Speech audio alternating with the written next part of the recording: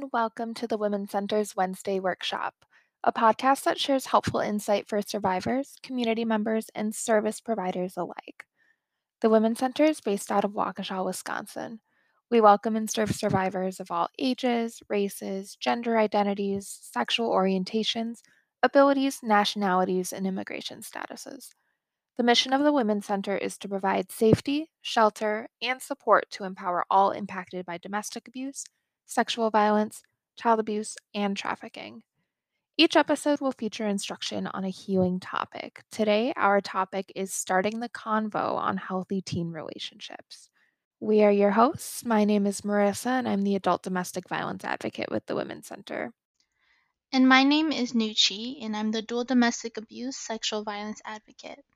The Women's Center feels it is important this month and every single day to honor the work of Black advocates and change makers that have created and strengthened the anti violence movement. To Black advocates, clients, and supporters, we see you, we value you, and we respect you.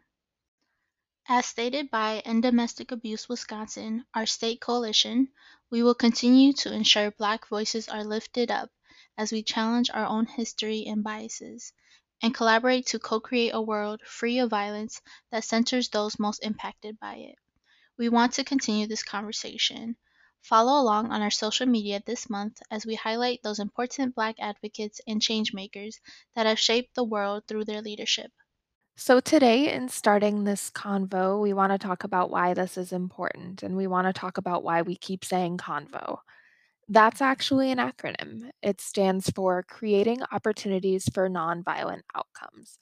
This is the Women's Center's new interactive space for students, teens, or young adults on Instagram, led by our violence prevention advocate, Susanna. The Instagram handle is at convo_TWC.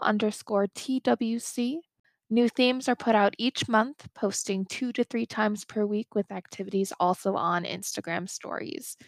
This is an excellent resource, and we're really hoping to grow this within this year. So keep on the lookout for that. Additionally, Susanna will be hosting a Sunrise speaker series on teen dating violence on February 25th at 7:45 a.m., done virtually. We will include the registration link on the website, and we are so excited for these opportunities coming up this month.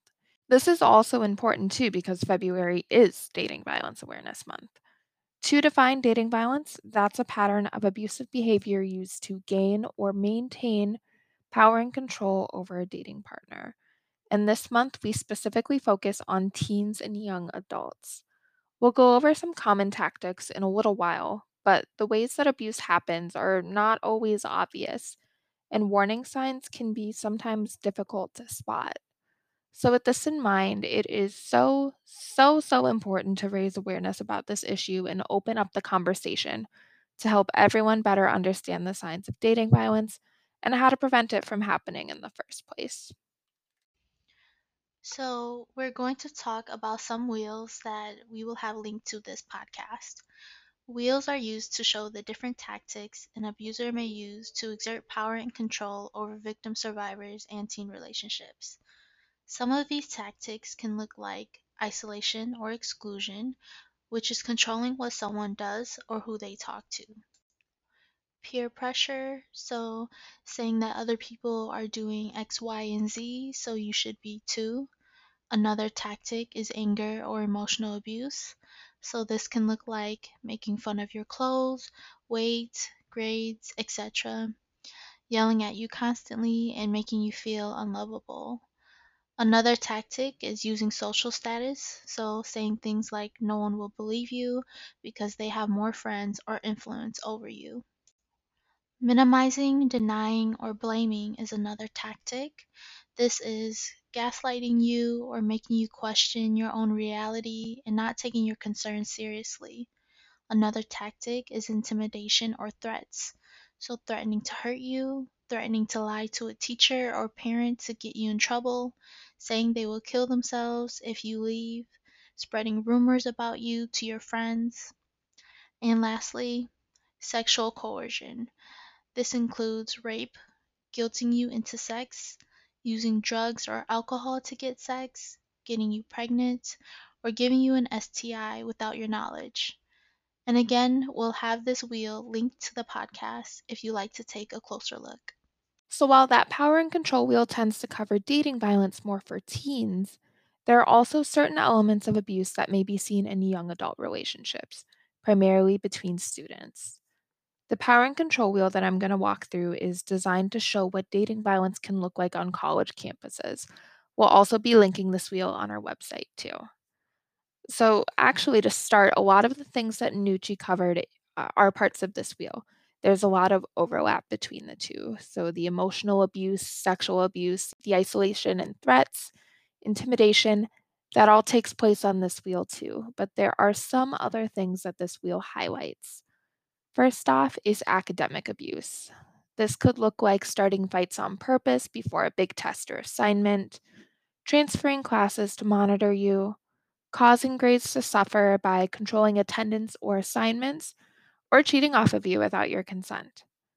Another tactic could be possessiveness and harassment, so following a partner, showing up uninvited, or acting entitled to your body or your time just in general. This could also look like monitoring or hacking into your phone, social media, school accounts, emails, and so on. You might also see manipulation or limiting of your independence, so forcing you to sign a lease with them, controlling your friend group and or your extracurriculars too. Physical abuse can also be at play, so hitting, kicking, shoving, throwing, destroying objects or property, holding you down, choking, or harming pets, just to name a few things. This list is by no means exhaustive, so if there are other things that you've experienced that feel abusive to you, that's just as valid even if we didn't talk about them here.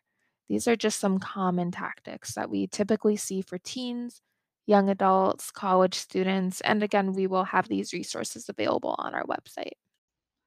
We thought it was important to include some teen abuse statistics to shed more awareness on this topic. Nearly 1.5 million high school students nationwide experience physical abuse from a dating partner in a single year. 1 in 3 adolescents in the US is a victim of physical, sexual, emotional, or verbal abuse from a dating partner.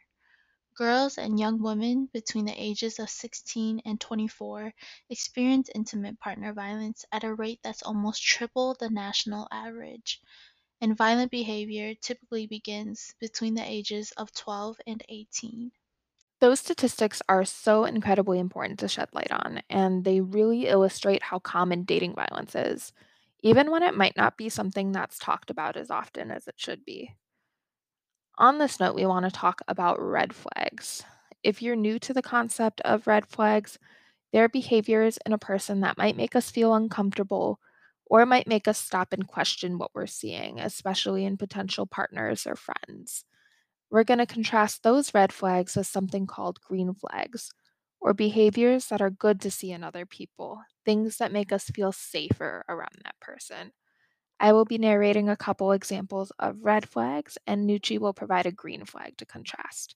Let's get started. An example of a red flag is someone making decisions for you without considering your opinion. And in contrast, a green flag is collaborating on decisions, listening to your wants and needs, and meeting in the middle. Another example of a red flag is someone wanting to control where you go and needing to know where you are constantly because they do not trust you. And again, a green flag to this is wanting to know where you are because they genuinely care about your safety, such as checking in to see if you got home okay. You might identify a red flag to be somebody pressuring you to do things that make you feel uncomfortable or unsafe. And a green flag is respecting your no and suggesting doing an activity that you all can enjoy together. A red flag might look like somebody getting mad when you spend time with someone else or becoming jealous when you do well. A green flag is offering to get together another time and supporting your success. And lastly, you might be noticing a red flag if you notice somebody's not believing your problems to be important and that they want to focus only on themselves. And again, a green flag is lending their support when you need it and shares the mic. Absolutely. And we could go on and on and on and on with more examples of red flags versus green flags. If at any time you have any questions about this or want to run by some of the things you've identified in your life, feel free to reach out to an advocate, local hotline, or even a friend to identify some of these things. These can also be helpful in determining where your boundaries are. Those red flags make us feel uncomfortable. We get that sort of gut feeling like, ooh, something's up. And these red flags can make us feel happy, they make us feel respected. On that note, that brings us into talking about healthy relationships. So, finding people that will show us a lot of these green flags. Equality should be at the core of a healthy relationship, treating each partner with respect and understanding. And even though throughout this podcast we've mainly referenced partners, healthy relationships don't just fall into romantic relationships. Your friends should also make you feel respected and like an equal. And just the same, your family should make you feel respected and like an equal. We can talk about healthy relationships in pretty much any context when we're interacting with other people. So, surrounding equality, we're also going to want to look for open communication. So, the ability to talk openly with one another, listen to one another. We're going to want to see the ability to make mutual choices. One partner or friend isn't always dominating in the decision making. In a healthy relationship, boundaries are respected. There's time to be together as well as apart, and that is understood, respected, and encouraged by each person. You're allowed to be yourself and part of that unit. Those aren't mutually exclusive. Lastly, in a healthy relationship, you trust each other. With these people, you feel like you can be honest around them, and you feel like they're honest around you too. There's that built mutual trust. On that note, too, if you see a loved one needing some help with an unhealthy or potentially abusive relationship, Nucci is going to walk through how you can support them. We know that some of our listeners may be using this information to evaluate their own relationship. We also know that there are some listeners who may want to help a friend out in need or a family member who they know is experiencing this as well. We wanted to leave you all with some tips on how to be a support person.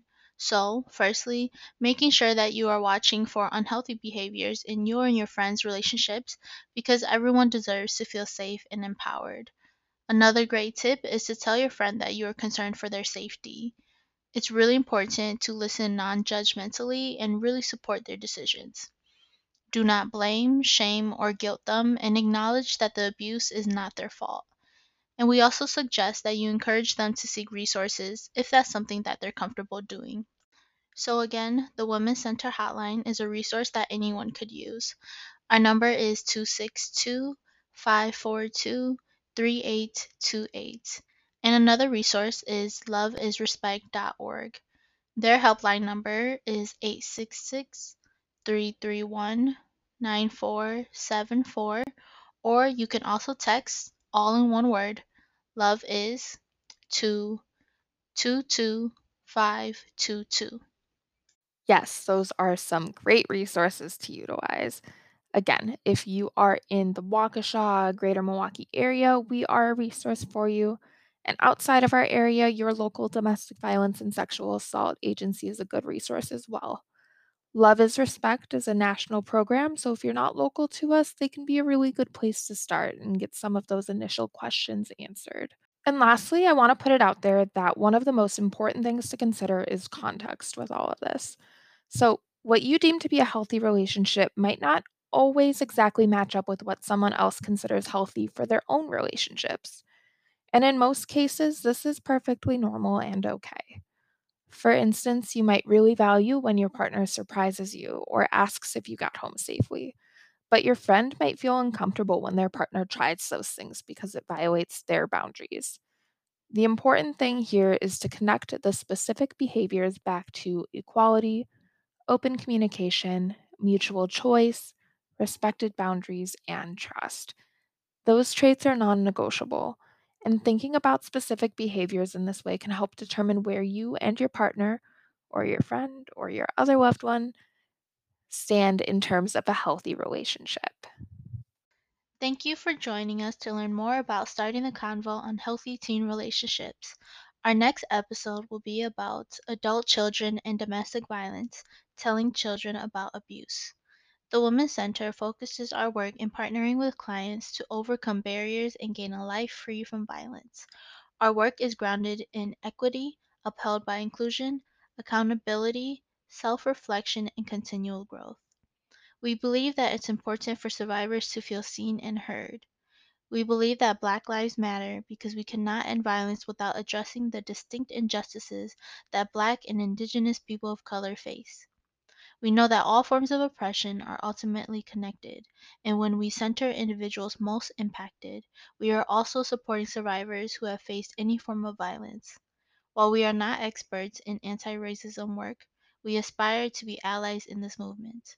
We all have a responsibility to contribute to unlearning racism and intersecting forms of oppression that take place in our communities. If you would like to talk with an advocate about your own experience with abuse, please call our 24-hour hotline at 262 542 3828. Learn more about the Women's Center at www.twcwaukesha.org and find the resources mentioned on this episode by clicking Resources, then Podcasts on our website. Thank you and be well.